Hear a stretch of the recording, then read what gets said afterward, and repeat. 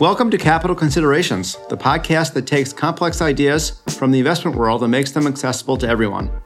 I'm your host, Tony Roth, Chief Investment Officer of Wilmington Trust. This is the second episode of our two-part series, focusing on the deep science underlying coronavirus. On our first episode, we were joined by microbiologist Susan Weiss from the University of Pennsylvania, who covered the biology and epidemiology of the coronavirus and how the science community is unraveling the mysteries of the disease. In today's episode, we are joined by Dr. Ofer Levy. Dr. Levy is a physician scientist in pediatric infectious diseases and director of the Precision Vaccines Program at Boston Children's Hospital and professor at Harvard Medical School. Dr. Levy will be discussing therapeutics and vaccination. Thank you, Dr. Levy, for joining us today. It's my pleasure. I'd like to frame our conversation today by talking about the economic trajectory that the country is on right now.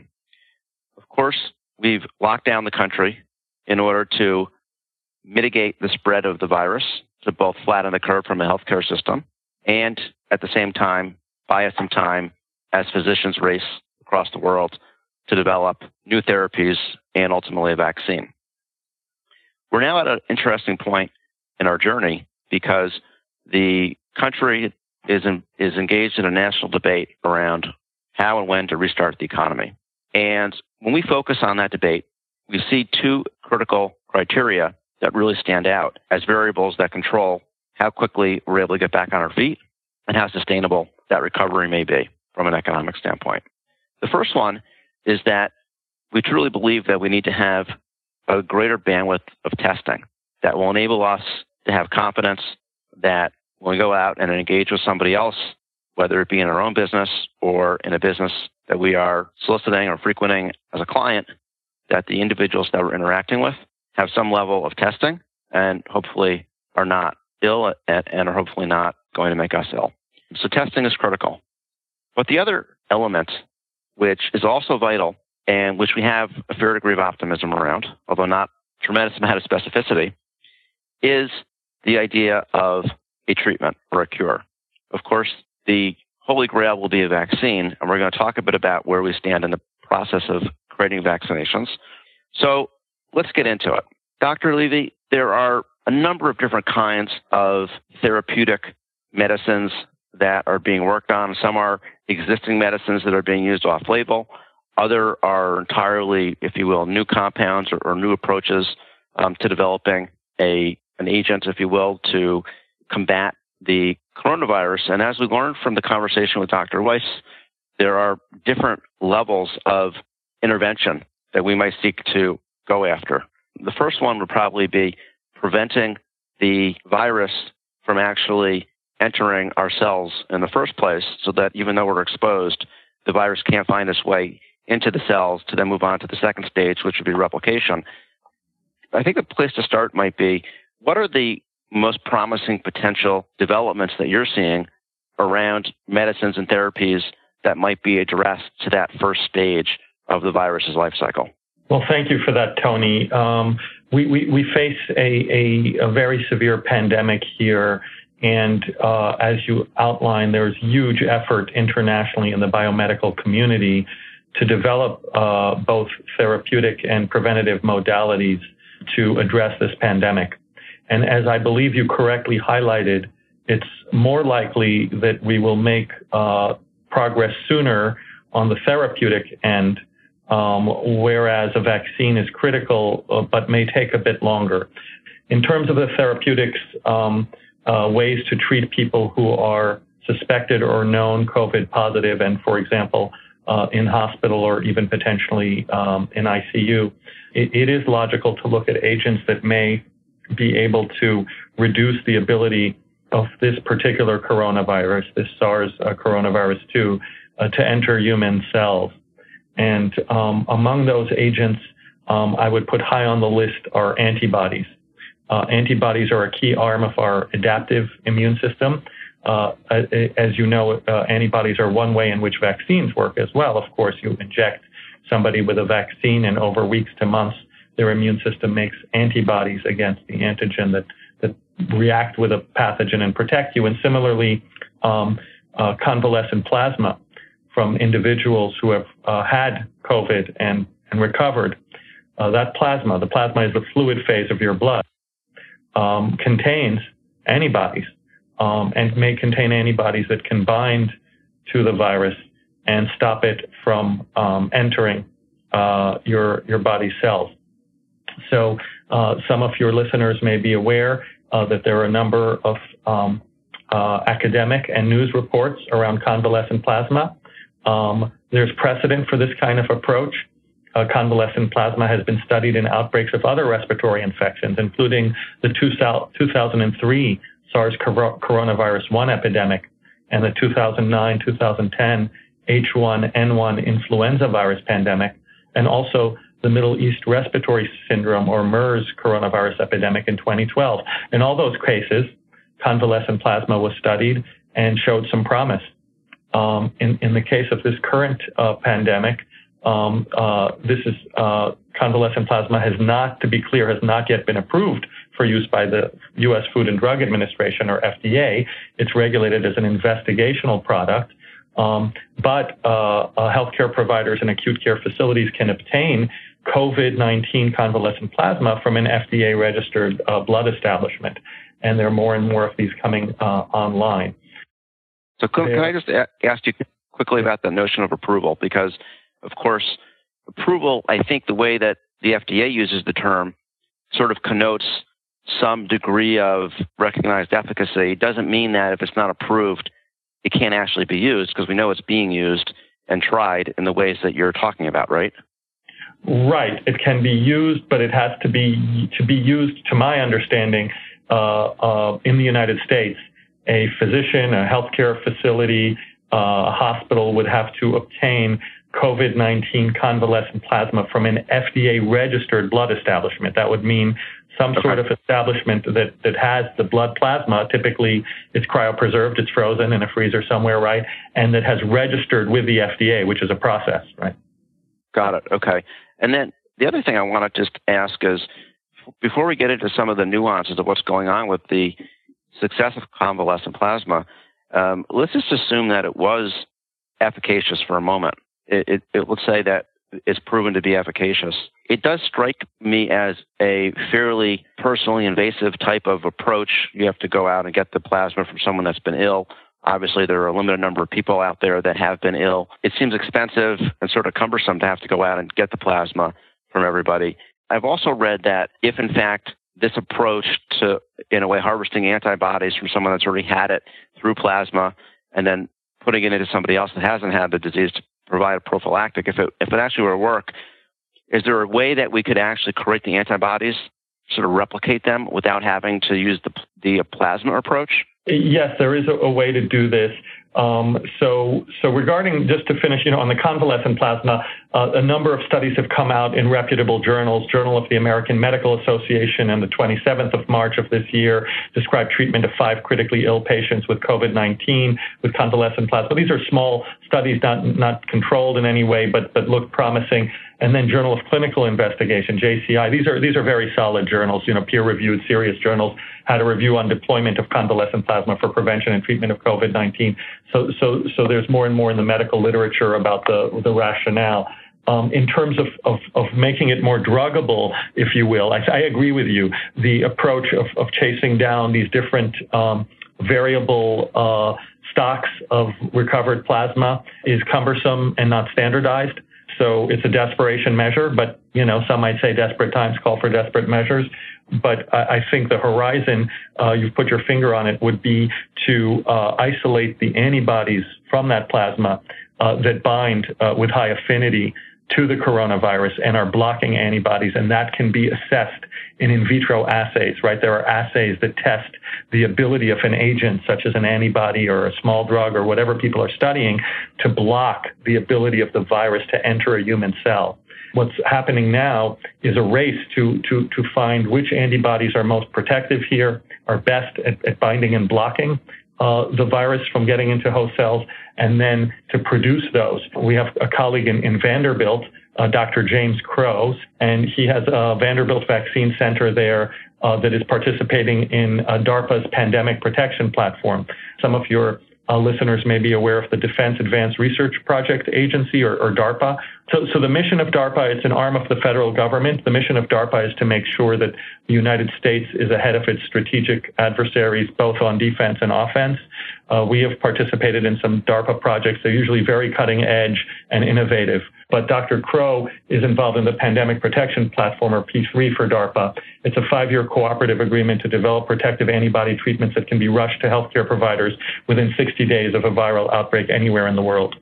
So, the Department of Defense has known that a pandemic like this was a threat, and DARPA has been on it. But they have ultra-rapid antibody discovery technologies, and they've already discovered SARS-CoV-2 antibodies. And their partners have the manufacturing and product development expertise to turn these antibodies into effective biological drugs very quickly. So whether it's his team or another team around the world, they're obviously not the only team working on that approach, but it's one prominent team. So I think generating these kind of what we call monoclonal antibodies, very well defined, that's druggable and that's scalable. It's not cheap. It's not cheap, but in general, monoclonal antibodies, I'm just speaking in generalities here. Every drug obviously has to be independently assessed for safety and efficacy, but the general gestalt of the field is that monoclonal antibodies, they tend to be, safe. There's a lot of precedent, a lot of approved drugs that are monoclonal antibodies, but it's going to take some time to isolate and scale, and it's going to be costly. Right. I mean, one would think as a layperson, and I'm going to say that a lot in this conversation, inherently, if the antibody was created by another human being, there would be a sort of a natural aspect in which it's safe, as opposed to if it's manufactured by some human-made process, that antibody could be more dangerous. I don't know if that's true at all. Well, I think, again, everything has to be independently assessed for safety. And so I don't want to, overstate. Yeah. But in general, I think, monoclonal antibodies have a long track record of safety, and there are many approved drugs in the FDA armamentarium that are monoclonal antibodies. So, I think it's a promising approach. It's not going to be cheap. And apart from the cost, is it something that if they found, let's call it in this particular realm, the silver bullet, they found a monoclonal antibody, whether it's essentially replicating the antibody that exists in the convalescent plasma that humans are creating, or whether it's some permutation or variation of that, can they reproduce it in scale, and can they do that quickly? Or is it the kind of thing like a flu vaccine that has to be, it takes 6 months to get a chicken egg? How is that? How do you think about that? No, it's not going to be a chicken egg approach. They're going to have to scale. They're going to have a production process. It's going to be a challenge. On the other hand, there are already many production processes for monoclonal antibodies that are FDA acceptable, right? So it's not like they're moving in with the first ever example of an approach, right? So that's going to be an advantage to them. But there are going to be particulars to scaling it. But I think they'll succeed in scaling it. If it's something promising, given how huge the market is, how the huge demand, I think they will succeed. What I don't know is, how expensive it'll be and how rapid the scaling will be, et cetera. The other thing is, let me give you an example, Tony. There's a very effective monoclonal antibody that's made against respiratory syncytial virus, RSV. Don't know if you've ever heard of it. It's the #1 cause of infant hospitalization in these United States. And the way that drug, it's a very safe drug, but expensive. The way that drug is used is seasonally. We give it in the winter months when that virus is circulating, and we give it to the most susceptible, for example, preterm babies who get the worst outcomes from RSV. And that's a way to manage how to distribute a very costly drug. I can imagine a scenario, Tony, where the first in line should be the frail elderly in nursing homes and or high-risk healthcare workers, right? You can define some populations who should be first in line. Yeah, it's interesting because when we think about therapies, we think about it typically as a medicine that you give to somebody that's already ill. But I think the conversation that we're having now is the idea that some of these so-called therapies, particularly at this stage, which is, again, the stage where you're creating a blocker to enter the cell, may actually be something that you can give to a higher risk individual, almost like a temporary vaccine in a way. Right. So let me use the right term. Does that make sense? Yeah, it's what we call that passive immunity, passive immunization. Active immunization is when we say, good news, there's a coronavirus vaccine, people get in line, they get an injection. That's active immunization. You inject in the antigen and the human immune system will make an antibody against the antigen and, quote, remember, right?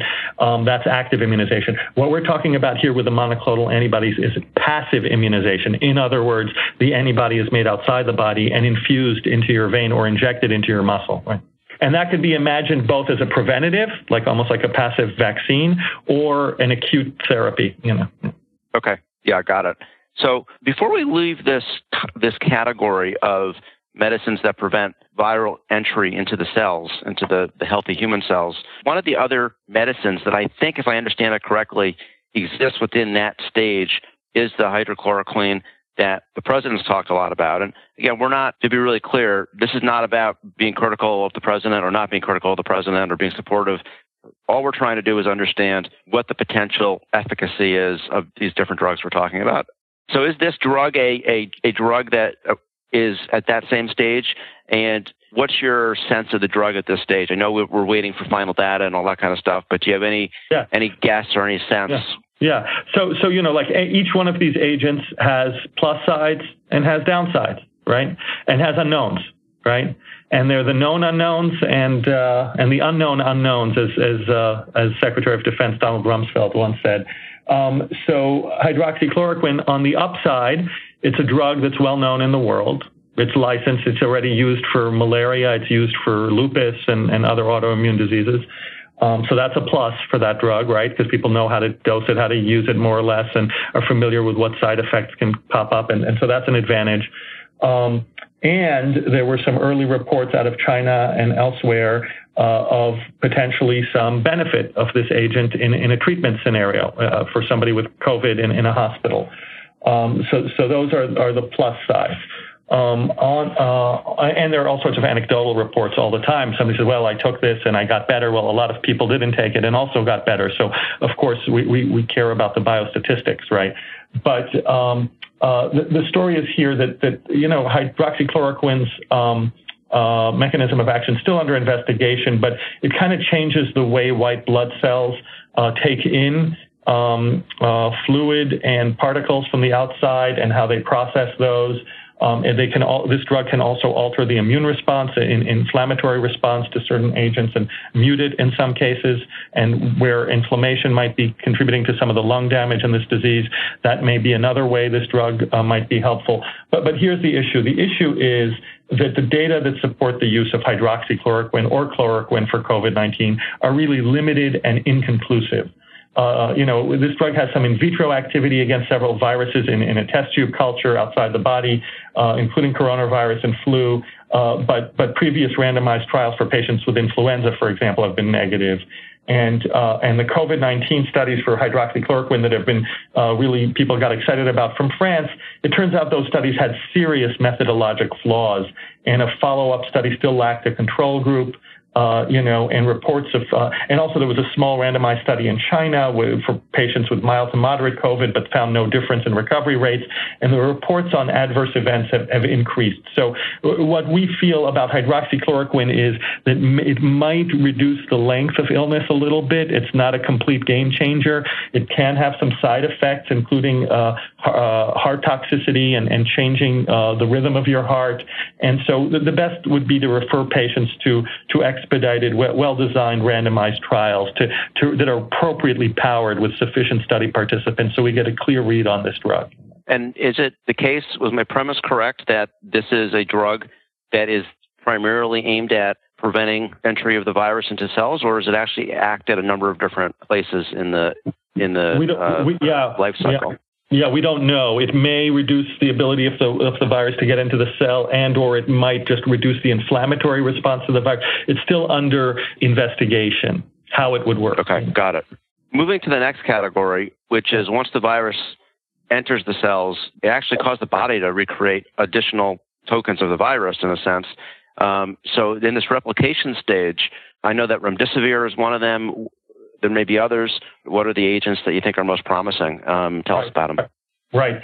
So we are optimistic about remdesivir. It's not a done deal, but of the ones we've talked about, it seems most ready for prime time, and the evidence is promising. It is a nucleotide analog. In other words, it mimics part of the viral ribonucleic acid or RNA, the genetic material of the virus, and thereby inhibits the viral enzymes, the polymerases needed to replicate the virus. So this is a small molecule that would mess up the virus's ability to make more of itself. And it's called remdesivir. And it's shown to have activity against this SARS-CoV-2 outside the body, in vitro, as we say. And a recent study came out where remdesivir was provided on a compassionate use basis in the New England Journal just a few days ago. Patients were those with confirmed coronavirus infection who had an oxygen requirement, and they received a 10-day course of this drug, remdesivir, 200 milligrams on day 1, followed by 100 milligrams daily for the next 9 days, and they found that for this cohort of patients hospitalized with severe COVID who were treated with this remdesivir, clinical improvement was found in 36 of the 53 patients, or 68%. So this was not a randomized placebo-controlled study, but they report giving this drug to very ill people in hospital with coronavirus and dropping oxygen saturation, meaning respiratory distress. And nearly 70% showed improvement, clinical improvement, after starting this antiviral. And but they conclude that the measurement of efficacy will require ongoing randomized placebo-controlled trials. That's the RCTs, randomized controlled trials, are the gold standard. So more to come, but cautious optimism. So efficacious, but even within the context of it being efficacious, there's obviously variability depending on the constitution of the individual patient. If, in fact, it pans out, it's likely, from what we're seeing now, that it's going to be helpful for certain kinds of patients. Maybe we'll figure that out. Maybe we won't. Maybe less helpful for other patients. Does that sound right? Well, to be strict about it, we really don't even know the efficacy, right? Because there was not a control arm. So a mean reviewer might look at this and say, well, it's all very exciting, but you didn't have an arm of people who didn't get the remdesivir. So where was the improvement there? Although an improvement rate of nearly 70% sounds high relative to historic controls with that level of severity. So cautious optimism that it may be efficacious. And then usually with these kind of therapies, the earlier on you start them, the better off you are. Yeah. Right. So it could be, again, when we look at the data, it could be that of the 70%, there could be a distribution such that there's a better correlation of success for the people that got it earlier. Who knows? Yeah. But that could be. Wouldn't surprise me. It's true for many other agents. Yeah. Okay. Now, are there other agents within this second category of trying to prevent the virus from, I don't know if this is what you call an antiviral, or if an antiviral is a more generic term, but prevent the replication within the cells of the virus? Are there others that you're focused on that might seem hopeful to you, or not particularly right now? Yes, there is a drug that we should mention. It's called favipiravir, Favipiravir,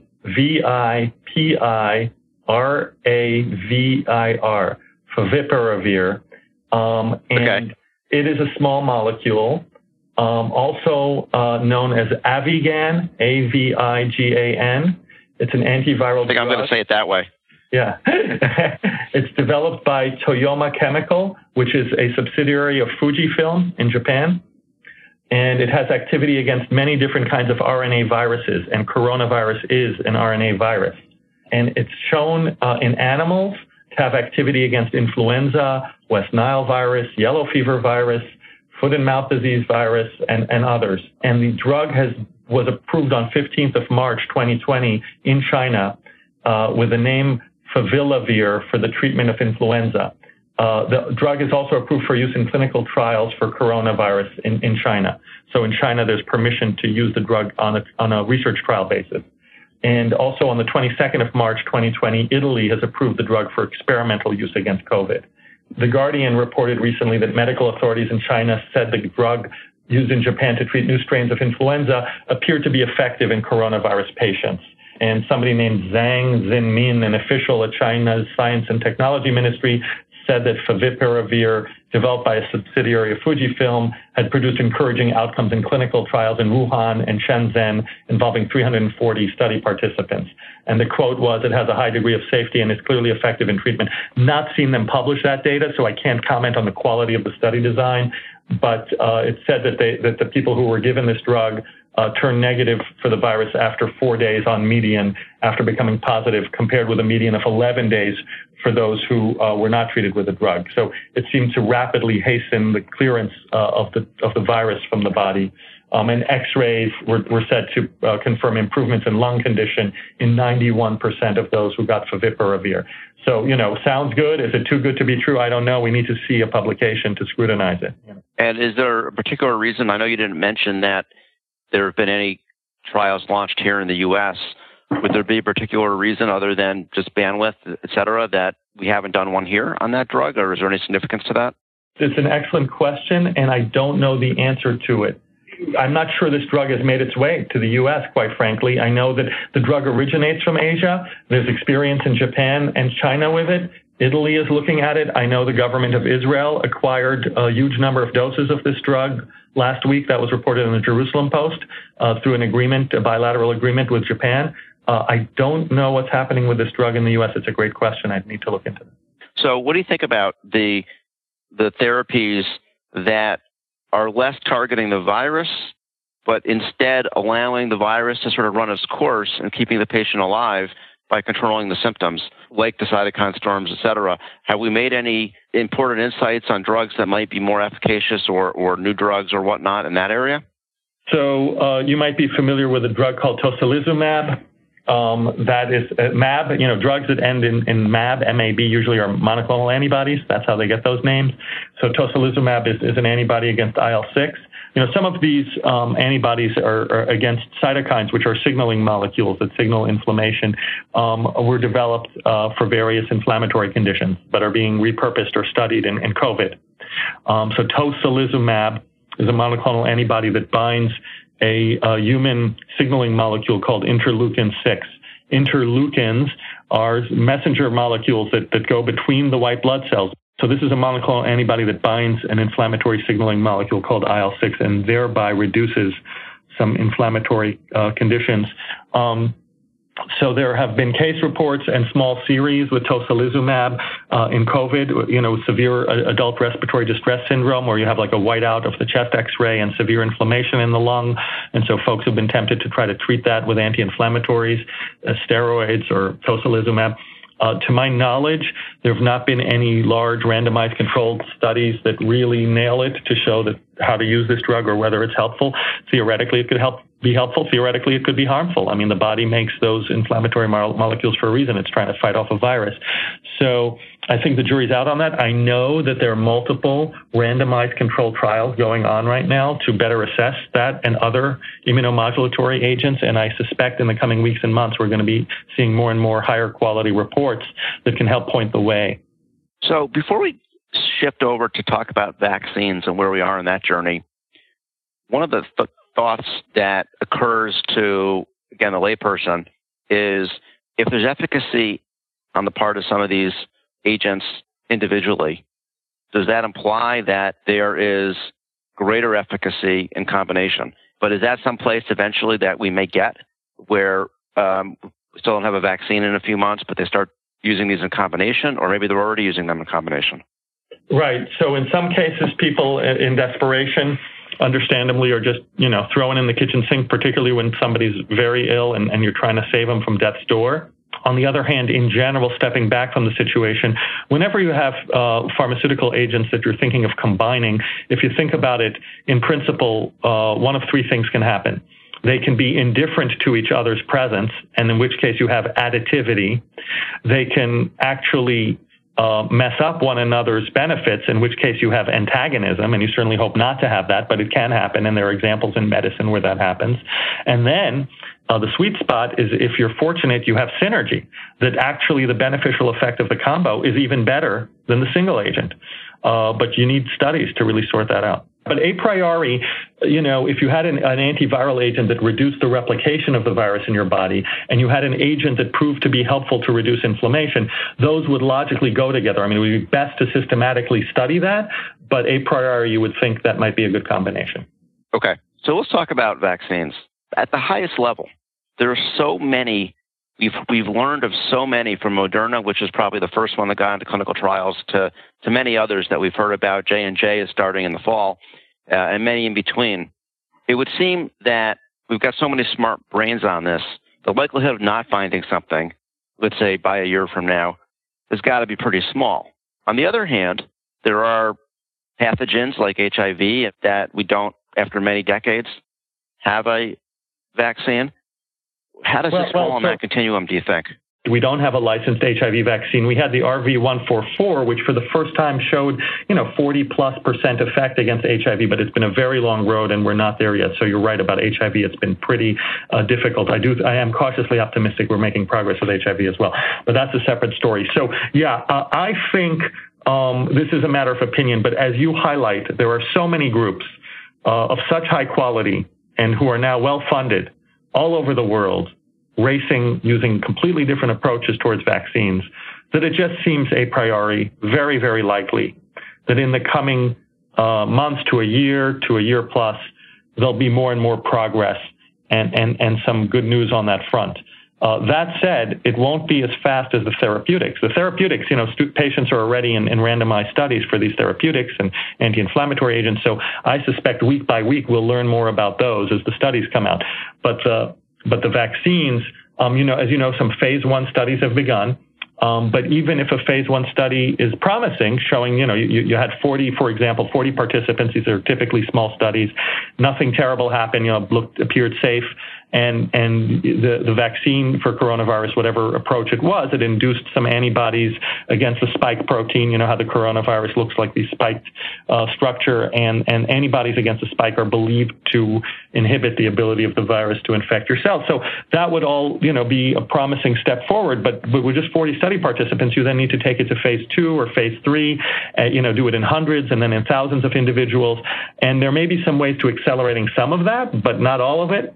And then even if you say, lo and behold, we've now tried this vaccine in a few hundred or even 1,000 or 2,000 individuals, and not only does it look safe and induce antibodies, it appears to actually reduce the rate of being infected with COVID. That would be the strongest evidence, right? That would be a great moment. We're probably months to maybe a year away from that. And then even if you get to that moment, how do you scale the thing? You need to get hundreds of millions of doses, if not billions of doses of this vaccine. So it's doable, it's tractable, far from trivial, very expensive, and it will require a lot of unprecedented collaboration across government, academia, industry, different countries. I think we can get there, but it's not trivial. So let's go back to smallpox and juxtapose that to the flu.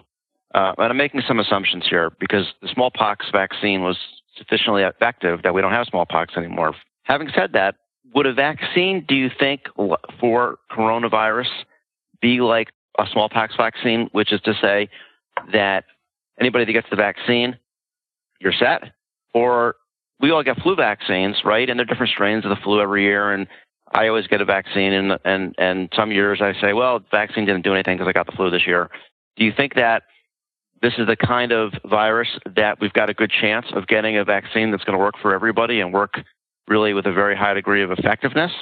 And would it be the kind of vaccine that you just get once, or do you think it would be something like the flu where you need it every year? Right. So it really will be distinct from those scenarios.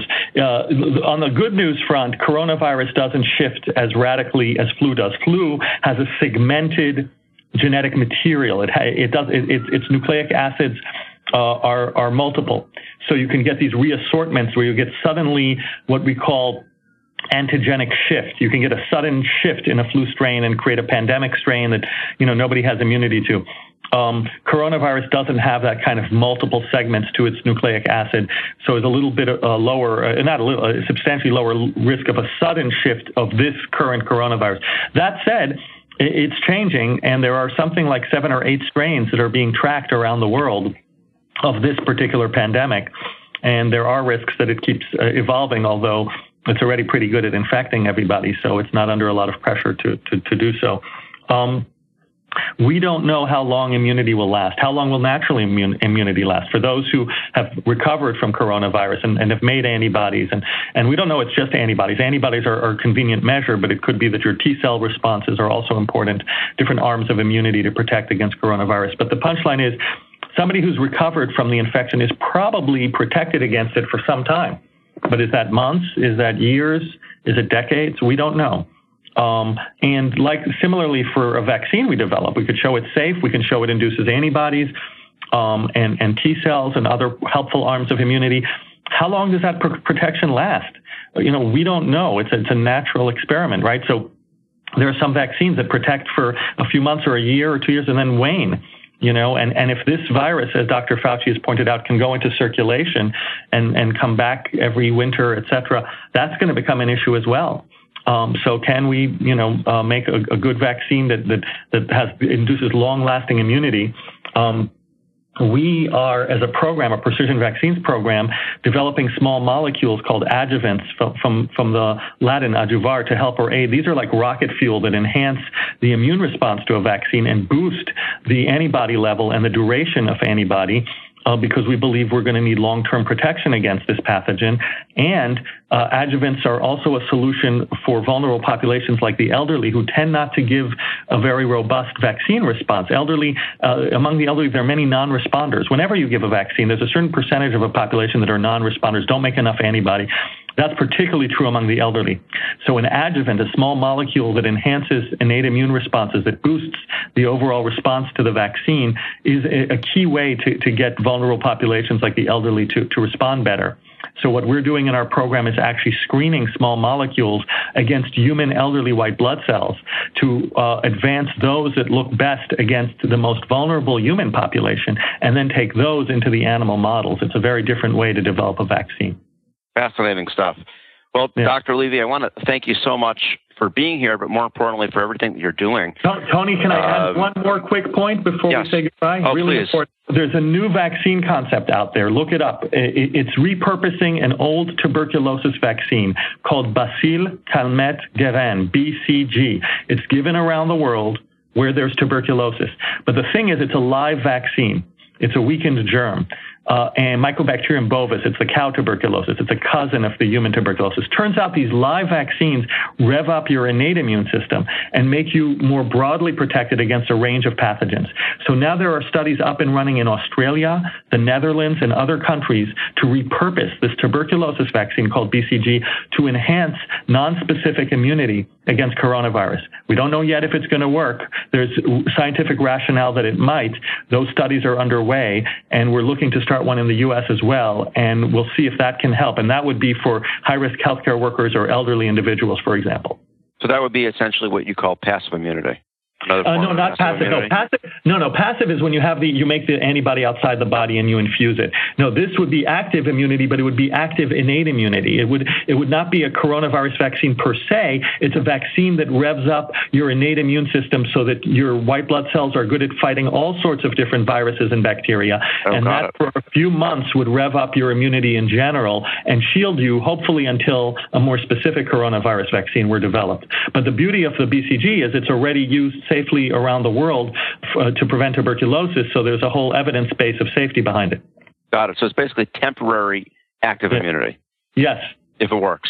It works against this particular pathogen. Yes. Thanks, Dr. Levy. Let me take a moment to summarize the key points from today's conversation.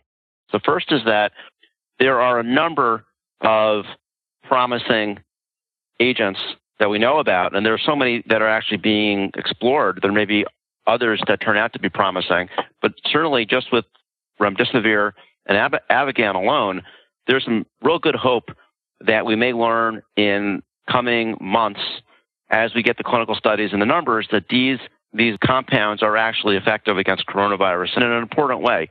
So that's very promising. The second thing I would say is that there is a good likelihood, not a high likelihood, that we get a vaccine sometime in the next 12 months.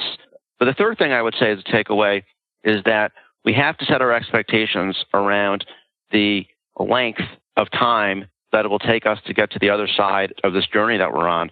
Because even then we get a vaccine, which is the ultimate cure, the ultimate answer, it's going to take a meaningful period of time to ramp that vaccine up and really get it around the world, unless there are multiple vaccines that prove efficacious.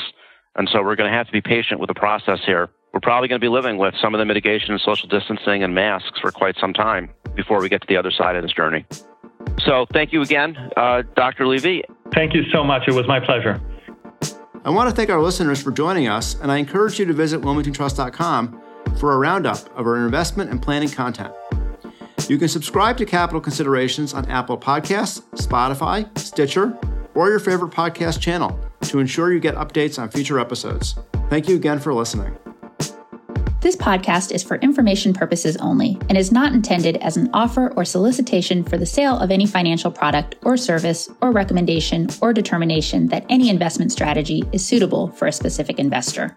Investors should seek financial advice regarding the suitability of any investment strategy based on the investor's objectives, financial situation, and particular needs. The information on Wilmington Trust's Capital Considerations with Tony Roth has been obtained from sources believed to be reliable, but its accuracy and completeness are not guaranteed. The opinions, estimates, and projections constitute the judgment of Wilmington Trust as of the date of this podcast and are subject to change without notice. Wilmington Trust is not authorized to and does not provide legal or tax advice.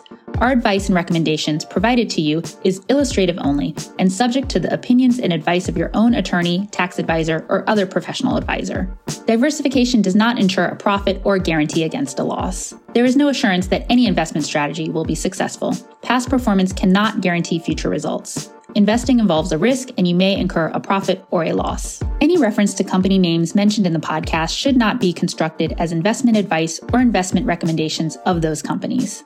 Facts and views presented in this report have not been reviewed by and may not reflect information known to professionals in other business areas of Wilmington Trust or M&T Bank, and may seek to provide financial services to entities referred to in this report. M&T Bank and Wilmington Trust have established information barriers between their various business groups. As a result, M&T Bank and Wilmington Trust do not disclose certain client relationships or compensation received from such entities in their reports. Investment products are not insured by the FDIC or any other governmental agency, are not deposits of or other obligations of or guaranteed by Wilmington Trust, M&T Bank, or any other bank or entity, and are subject to risk, including a possible loss of the principal amount invested. Wilmington Trust is a registered service mark used in connection with various fiduciary and non-fiduciary services offered by certain subsidiaries of M&T Bank Corporation, including, but not limited to, Manufacturers and Traders Trust Company, M&T Bank, Wilmington Trust Company, WTC, operating in Delaware only, Wilmington Trust N.A., WTNA, Wilmington Trust Investment Advisors, Inc., WTIA, Wilmington Funds Management Corporation, WFMC, and Wilmington Trust Investment Management, LLC, WTIM. Such services include trustee, custodial agency, investment management, and other services. International corporate and institutional services are offered through M&T Bank Corporation's international subsidiaries. Loans, credit cards, retail and business deposits, and other business and personal banking services and products are offered by M&T Bank, member FDIC. 2021 M&T Bank Corporation and its subsidiaries, all rights reserved.